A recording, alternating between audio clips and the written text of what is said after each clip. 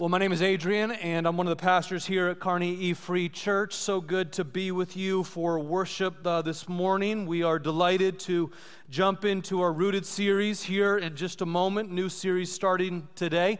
If you're watching at kearneyefree.com, we welcome you. Thanks for joining us for worship today.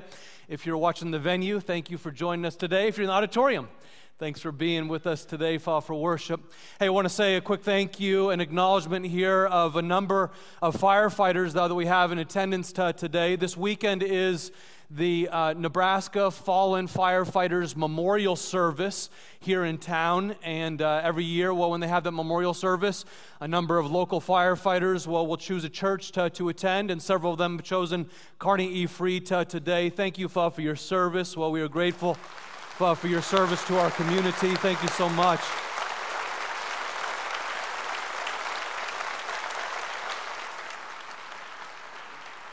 Yeah, I'd encourage you to take a moment to thank them after service as well. Maybe get to know one of them in their service. Many of them, actually all of those, I believe, in attendance with us today are volunteers who do this simply as a blessing to the great community that we live in.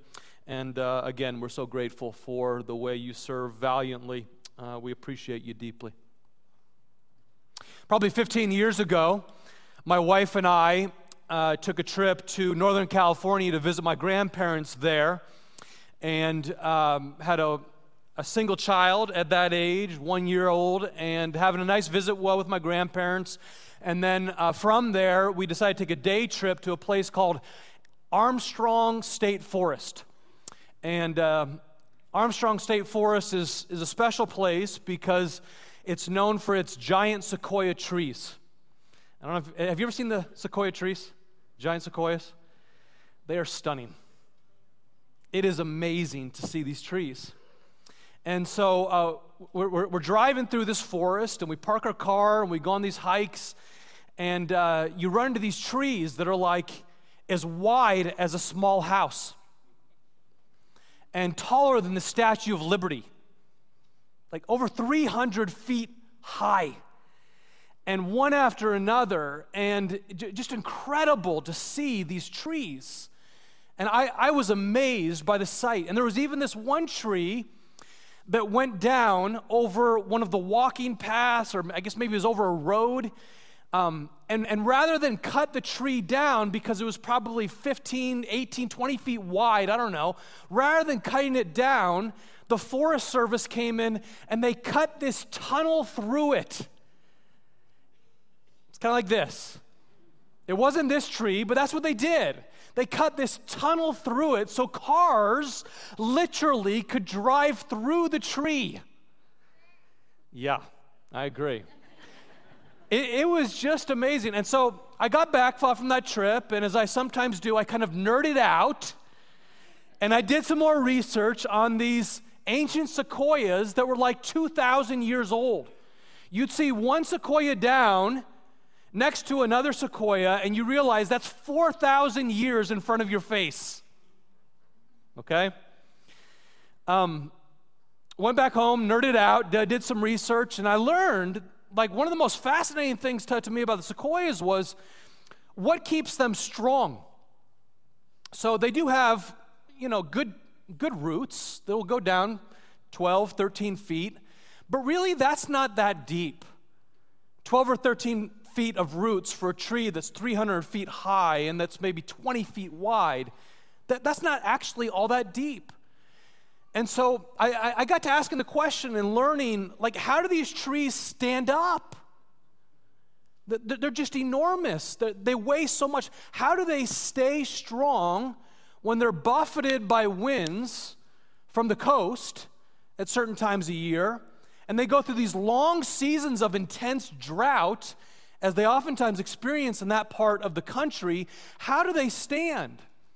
And what I learned is the primary way they stand is not so much the depth of their roots, that does matter, but even more, it's the breadth of their roots and the fact that the roots interlock with each other. Really fascinating. Like, you would have one sequoia tree and another one that's maybe 20 feet away, and underneath the ground, if you could take a picture underneath the ground, well, what you see is their roots are interlocked with each other, and then several others in their little ecosystem likewise would be interlocked with each other underneath the surface such that they would stand strong.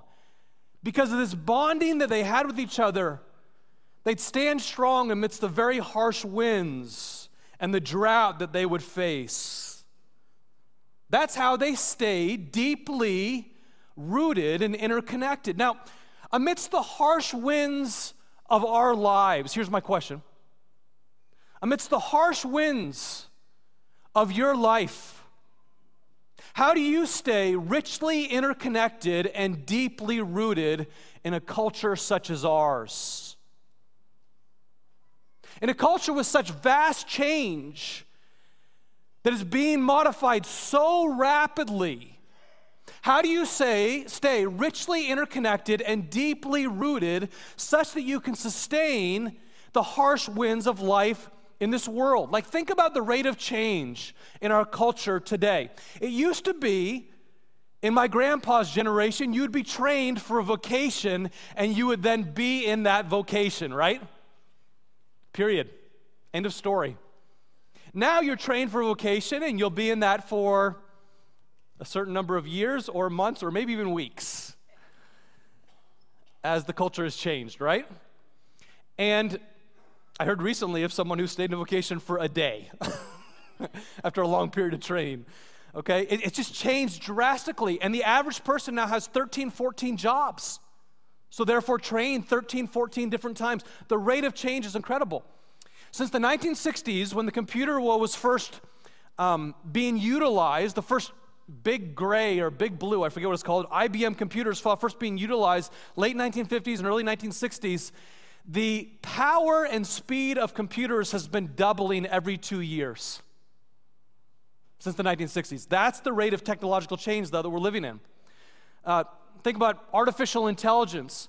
It's been growing at a rate of 16% per year over the past many years, such that today, in 2023, we're not really sure which research papers, which works of fine art, and which musical scores are authentically human and which ones are not. Wow. Well, we now live in a time where we're inundated with stories from Fiji and Finland and Flint, Michigan, all the time. And we have thousands upon thousands of social media posts to keep up on with thousands of friends. And we have fantasy football, and we have show choir, and we have competitive athletics with travel all over the place. We have all these people to stay in touch with today, and yet we feel more disconnected than ever, do we not? Surgeon General Vivek Murthy recently stated this. He said, America is experiencing an epidemic of loneliness and social isolation that actually threatens our physical health. And as a pastor who deals with people every week, I must say that I agree with that. I see it. I agree with that. And so the question is, how do we stay deeply interconnected and well-rooted amidst a culture such as ours? How do we sustain a good pace? How do we sustain good rhythms in a culture that changes like ours does? What I want to tell you is, you do it the same way that our spiritual ancestors did it. We're going to look back at Acts chapter 2 this morning. Look at the story of some of our spiritual ancestors and the ways that they got healthy as they formed their first spiritual communities and as they were first learning how to follow Jesus together. Now, we have to admit, the rate of change in pre-modern biblical times was much, much slower than the rate of change in our time, okay? The thing that threatened them the most was not the speed at which things changed. Our problem is nonstop distraction, but friends, their problem was nonstop intimidation. Back then, if someone became a follower of Christ, this is what they faced. Frequently in the early church, the first followers of Christ were Jews, and they quickly became outcasts within their Jewish families. Imagine that. Likewise, if someone became a follower of Christ, they were saying that Jesus Christ is Lord, and therefore Caesar is not Lord, and I don't follow any politician, God forbid. Jesus is Lord, and He alone. And to say that in the Roman Empire meant that you would be hunted down by the Roman authorities. Our problem is nonstop distractions. Their problem was nonstop intimidation. And either way, to deal with that, you would need to be well rooted. So again, turn with me here to Acts chapter 2. And as you turn there, it goes Matthew, Mark, Luke, John in the New Testament, Matthew, Mark, Luke, John. Then the book of Acts, which is the history of the early church. So if you're not there, you can join me now, or using your phones, that's fine as well. But this is a passage in which the Apostle Peter, one of Jesus' closest apprentices, has been preaching to this large crowd, this very diverse crowd of people from all different races and all different languages, all different backgrounds, all over the ancient Near East, and they're there in Jerusalem for the celebration of Shavuot, which is a Jewish celebration that happened to line up with what became Pentecost, the day that the Holy Spirit came upon the church. It's 50 days after the Passover, so you have all these different nations coming there for the celebration of that festival. And Peter is preaching, he's saying this: Messiah has come. The long-awaited Messiah has come. And with him, the kingdom of God is now at hand. And the reason you know that is, in fulfillment of Old Testament prophecy, you see men and women prophesying now, doing ministry together for the glory of God. And as God promised, so He's now fulfilling. He died for your sins and for mine. Messiah came, He died for you and for me. And then He validated our belief by rising from the grave. And then Peter gives the kicker. He says, anyone who calls upon the name of the Lord Jesus shall be saved. It was true then, it's still true today, right? Anyone who calls upon the name of the Lord Jesus from any nation, any tribe, any background is welcome into God's family today. And Peter offers this brilliant and simple invitation into God's family. And then we pick up the story here in verse 36. He says, after that invitation, therefore let all Israel be assured of this: God has made this Jesus, whom you crucified, he says to the Jews, both Lord and Messiah. When the people heard this, they were cut to the heart. And they said to Peter and to the other apostles, brothers, what do we do? How do we deal with our sin?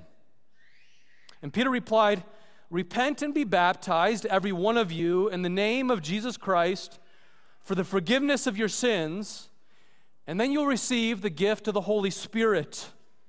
The promise is for you and for your children, for all who are far off, and for all whom the Lord our God will call. With many other words, he warned them, and he pleaded with them, save yourselves from this corrupt generation. Those who accepted his message were baptized, and about 3,000 were added to their number that day. Can you imagine?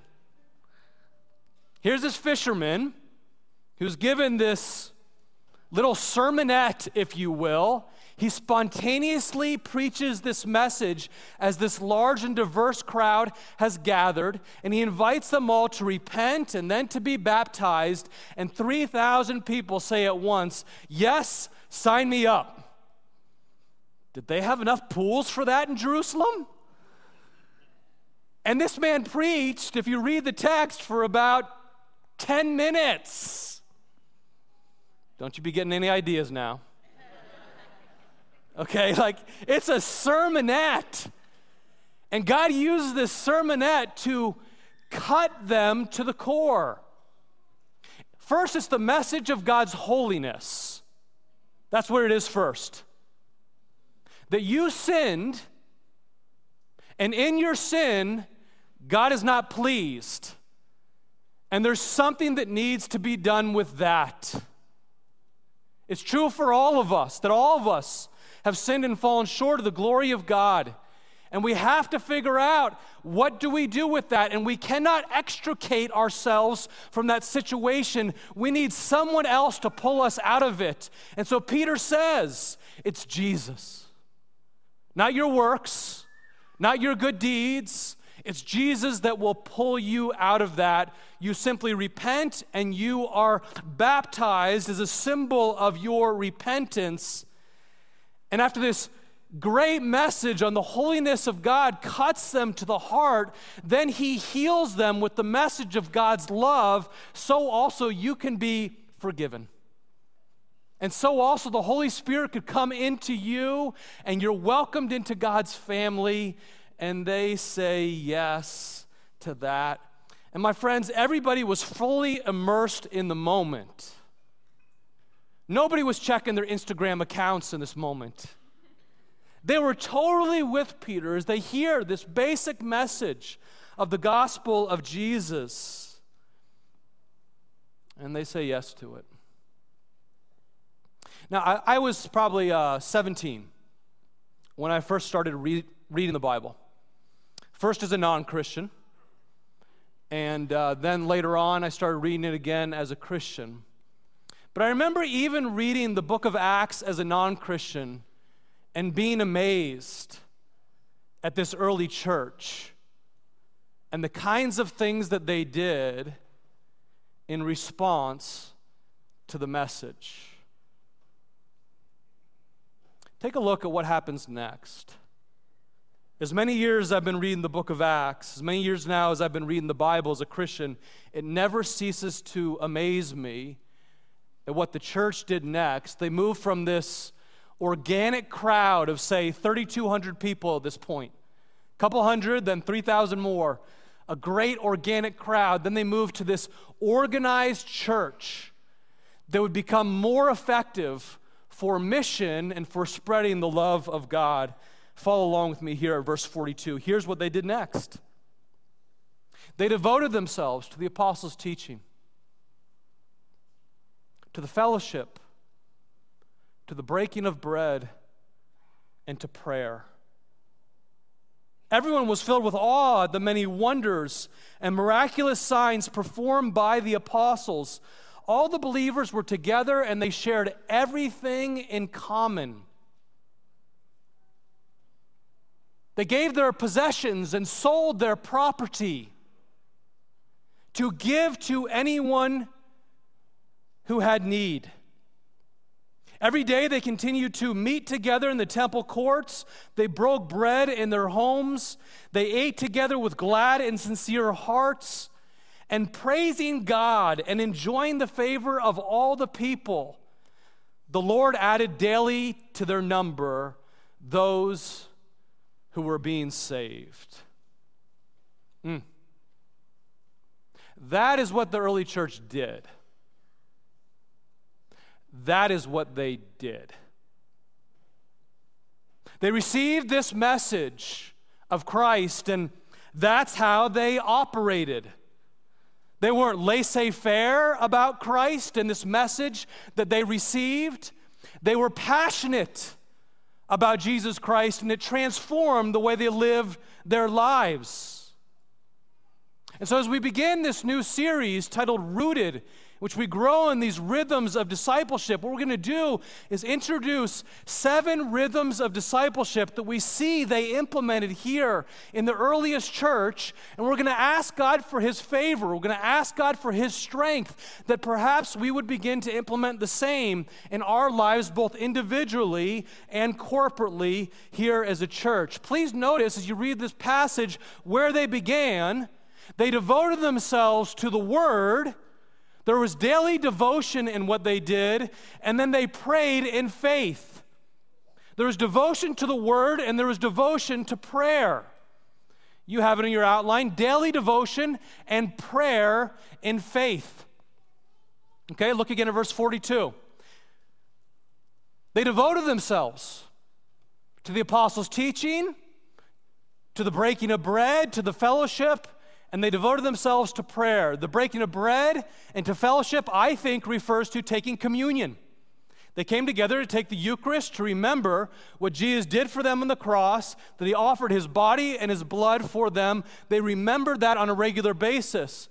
And they devoted themselves to taking in the Scriptures and praying together in faith. That's what they did. That's where they started. Now, it's interesting. They didn't have Bibles back then. The synagogues had Bibles. The synagogues had scrolls. But at this point, they didn't have physical Bibles that they were carrying around. The New Testament was not yet written for them. What they had was the apostles' teaching. And they had this brilliant Hebrew oral tradition in which the expectation was if a great rabbi spoke, you would memorize or at least get the gist of what they said, and they were underneath the greatest rabbi, and so they would hold on to the stories and the teachings that Jesus said repeatedly across his years of ministry, and then the apostles would pass those on to the crowds in these new burgeoning churches. That's how they would do it. And maybe they would have a psalm from the synagogue, and they would pray that psalm, or they would read that psalm, and they would sing that psalm. I'm convinced that one of the things that hinders our transformation in Christ is we tend to think of Bible reading and prayer as two separate, discrete activities which just need to get done and checked off our list. And that really hinders our spiritual growth. What I'd like to encourage you to think about as we enter into this Rooted series is knitting together your Bible reading and your prayer. Knitting these together. And so maybe as you go through Rooted, the readings in Rooted that we'll be doing as life groups, or you might be doing on your own as a family, the readings that you do will have short reflections on Bible passages that are maybe a paragraph at a time or a parable at a time. And don't just read them to get through with them, read them and pray those words. Pray those words back to God. Turn those into personalized prayers. And as you turn those into personalized prayers, what will happen is the Word of God itself, which is living and active, will start to be implanted in your soul in a different and a more powerful way than if you just read the Bible to get it done on a checklist. You hearing me? You with me? So again, like a short passage that you kind of pray through, and you can even personalize it in prayer. There'll be many opportunities for you to do that as you go through the Rooted series. Now, I must say, as we're talking about prayer, there is a mystery in prayer, right? Anybody? Come on, raise your hand with me if you believe there's a mystery in prayer. Okay. There's a mystery in prayer that sometimes is a little bit befuddling, right? When I get to heaven, I'm going to have this sheet in my back pocket of questions to ask God, and one of them is going to be about prayer. Like, God, why does it seem that you're not answering requests sometimes in a way that feels like it would be congruent with your character? Now, I know I'll get to heaven and I'll have that little list in my back pocket, and the moment I get there, I'll be, and that list will just kind of disappear into nothingness. But this side of eternity, I do have some of those questions. And yet, I don't quit praying because I have so many experiences of God faithfully answering prayers. And if you write down your prayers and you really simmer your prayers and you experience Him answering prayers, that helps you overcome some of the natural unbelief which creeps into your soul when it feels like God is not answering an important request that you've been praying. I encourage you to do that as you reflect upon these next 10 weeks. There's great reflection questions that we'll be looking at. Beyond that, like whatever is in your heart needs to be cried out. And that's what prayer is. Whatever is in your heart eventually needs to be cried out. And prayer gives you that opportunity to cry out to God with whatever you might be going through. That's what the early church did in the midst of their persecution. I better move on. I have a lot to cover here. They devoted themselves to the apostles' teaching and to prayer. What else did they devote themselves to? They also devoted themselves to repentance. They developed a rhythm of repentance together. Look at Acts 2:38. Peter's preaching. They say, what do we need to do? And the first thing he says is repent. First thing he says, Repent, and then after you repent and trust in Christ as your Lord, then as in a symbol of your repentance, the next thing you do is you get baptized in the name of the Lord Jesus Christ for the forgiveness of your sins. Now, this happens on a one-time basis. The moment you embrace Christ as your Savior, you repent.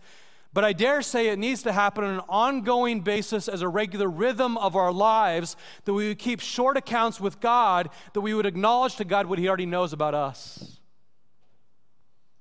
Now, quick straw poll. Who loves the word repentance? Would you please raise your hand with me if you just love that word repentance?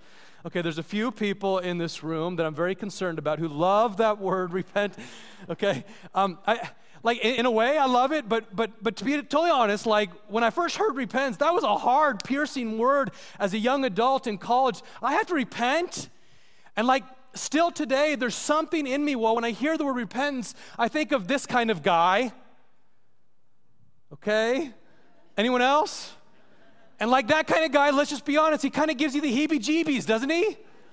Like he does. I'd like to remove that guy from your mind, well, when you think about repentance, because really what repentance is this. Biblically, it's just a turning in a different direction. It's a recognition that I'm going this way, and this way is not good for me.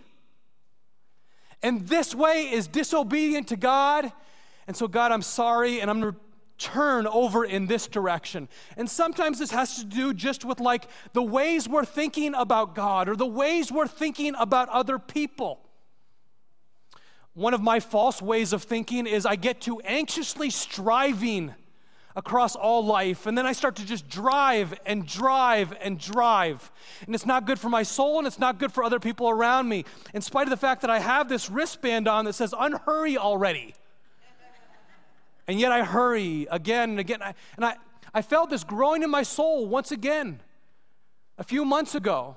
And so what did I need to do? I needed to turn. I needed to acknowledge that. I need to repent of it and say, God, this is what's going on in my soul. It's okay for me to be another ordinary follower of Christ and look to you. And in repentance and in rest is your salvation, Adrian. And quietness and trust is your strength, says Isaiah 30:15. So just rest in God. Be still and know that He's good and use whatever He's given you, but stop striving like it depends upon you. Turn into a better direction. And friends, this is just part of the rhythm of life for those of us who call upon the name of the Lord Jesus Christ. Next up, here's what they did. Look at verse 44. They served the community and they practiced sacrificial generosity. They served their community and they practiced sacrificial generosity. It's just incredible what they do next as you look at verse 44 and 45. It's very easy to kind of just gloss over these words because they are so countercultural, but look at them. All the believers were together and had everything in common. Wow, hello. They sold their property and their possessions, and they gave to anyone who had need. Double wow. Like, who does this? Imagine. That is what they did. It says the same thing in Acts chapter 4, and the same thing in Acts chapter 6. That's what they did. It actually wasn't even extraordinary to them. It's just the way they lived together. The great reformer John Calvin was once asked on the basis of these passages in the book of Acts, so like as you really live these out, are you a socialist? Are you curious to know the answer? Calvin said this, he said, governmentally, no.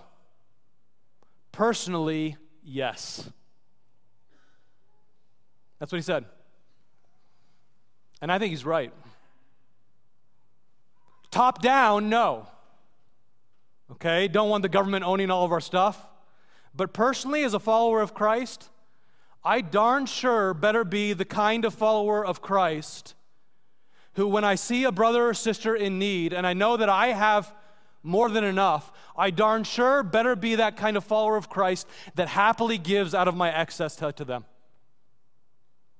Because that is normal Christianity. And that is how they lived. And that is how the church became this countercultural influence for good in the Roman Empire. It's part of what grew the early church to be strong. First in an organic way, but then in an organized way, they organized to better express their love this way. They served with their talents and they gave of their treasures. They would set aside a tithe at the start of the week, at least 10%, acknowledging, as Matt said already in the service, everything that I've been given is from God, and so I'm going to give for this purpose of helping out those who are in need. And they'd give out of their gifts in the church, and then also they would serve out of their talents. And so maybe you help someone to find a job, even though it's very costly to you in terms of your time. Oh, that's so worth it. Or you go visit a widow on a regular basis, or you serve with Men in Action or Kids Hope USA, a kid who doesn't have other people in his life that are consistently pouring into him or her. And you do that, and yes, it takes time, but that kind of service in community and that kind of sacrificial generosity, does it not begin to interlock our roots with one another such that we become stronger together by virtue of being the kind of community that serves and sacrifices in love? That is the kind of community that is stronger together, like the sequoia trees, than we could ever be on our own. Now, out of that kind of community, well, what inevitably happens is people take notice, and then we get these opportunities to share our story. And this is the sixth rhythm, though, that we'll learn about as we go through Rooted. We get opportunities to share our story as people outside of the church begin to see that there is indeed something substantially different about genuine followers of Christ. Peter was just an unschooled and ordinary fisherman. But he spent a lot of time with Jesus, and out of the time that he spent with Jesus, he developed a deep passion for other people and for the greatness of God, which began to simmer in his soul. And out of that joy, he speaks into the arena, part of what God was doing in his life. There he is in Jerusalem with this great, huge, diverse crowd. And out of his joy in Christ, he speaks to this crowd.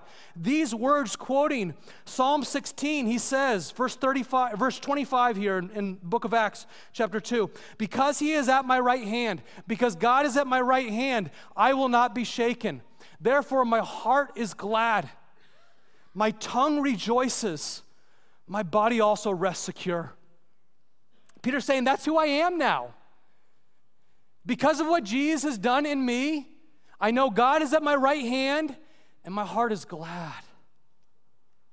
And my body's at ease. And I rejoice. And I delight to tell you the story of what God has done in my life. And he's an unschooled and ordinary man, but he couples together what God has done in his world with the truth of the gospel, and that becomes a powerful form of telling others about the love of God. And really, this is what you see throughout the book of Acts, is the Holy Spirit getting a hold of ordinary people like us, and they learn to share their story of how Christ has changed their lives, and God used that to explode the church all over the Roman world. Don't you want to be more confident in being able to share your story? Don't you want to be more confident to share the difference that Christ makes in your life and he can make in the lives of other people whom you love that don't yet know Christ? This fall, we'll spend some time learning how. These are the 7 rhythms, okay? Daily devotion, prayer, repentance, sacrificial generosity, serving the community, sharing our story, and the last one through it all is worship. Through it all is worship. In everything we do, it's about worship. Unto the God who's given it all to us, we give back to him. We say, God, all is for you, all is from you, all is to you. My life is to be a worship for you. Worship, my friends, is not singing. Worship is your way of life. It's doing life for the glory of God. It says, praising God and enjoying the favor of all the people. Verse 47, this is how it ends. Praising God and enjoying the favor of all the people, the Lord added daily to their number those who were being saved. Friends, that's the vision. It's a different kind of life that is available for us right now. They're living in the kingdom of God in that moment. They're praising God. And what you see is you look carefully at Acts 2, verse 42 through 47, this seminal passage is this beautiful portrait of joy. This beautiful portrait of joy as this new church is learning to live together as a community, and their roots get interlocked well with each other, and they develop these rhythms of discipleship. So that's what we're after over these next 10 weeks, is to further develop these 7 rhythms of discipleship together. I know you won't get it all by Wednesday. That's okay. Okay? There won't be a quiz on this next Sunday. But we start this week. And for the next 10 weeks, we're going to initiate something that I trust, that I pray with you, and I'd invite you to pray with me. And I've been praying for this for the past 4 months, every day, that God would spark a renewal in deep discipleship in this church, spark a renewal in passion for the one who alone is God in this church. And we get to implement that over these next 10 weeks. And I believe it will produce a growth spurt in your discipleship for the years to come. That's what I want for me, a growth spurt in my discipleship for the years to come, which I think we need, because the simple truth is some of us don't feel like deeply rooted trees at all. What we feel like is more like these bushes in the wastelands. Anyone else? Do you feel kind of like this? I think we might have a bush in the wasteland up there. You can kind of imagine it with me. There it is. We have an amazing tech team here. Truly, we do. Truly, we do. They are fantastic. They're fantastic. And they got my bush in the wastelands. We kind of feel like that, don't we? Kind of pinballing from one pleasurable experience to another pleasurable experience. From one suffering experience to another suffering experience. From one social media post to another social media post. From a high to a low. We just feel like we're pinballing like tumbleweed. When we want to be more like these sequoias that are interlocked with each other, that are strong, because underneath the surface there's this bonding that's happening. And so also it'll be for us in our communities, this bonding that will happen in our life groups as we share our stories and as we experience this discipleship plan, these rhythms together over these next weeks. And I know to get interlocked with other people and to get more interlocked well with God over these next 10 weeks will be a stretch for many of us, and it will require more time from some of us, and it will be a challenge in a culture like ours that is so scattered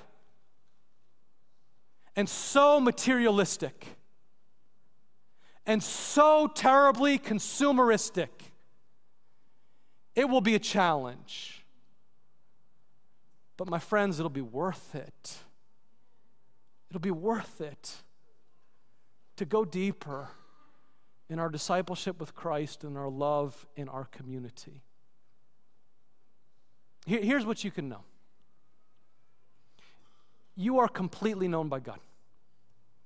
Wherever you're at right now, whatever fears you have at the beginning of this, whatever frustrations you have right now, whatever failures you've had, you are fully known by God in all of that. And yet at the same time, you are fully loved by God. You're fully known and you are fully loved by God right where you are.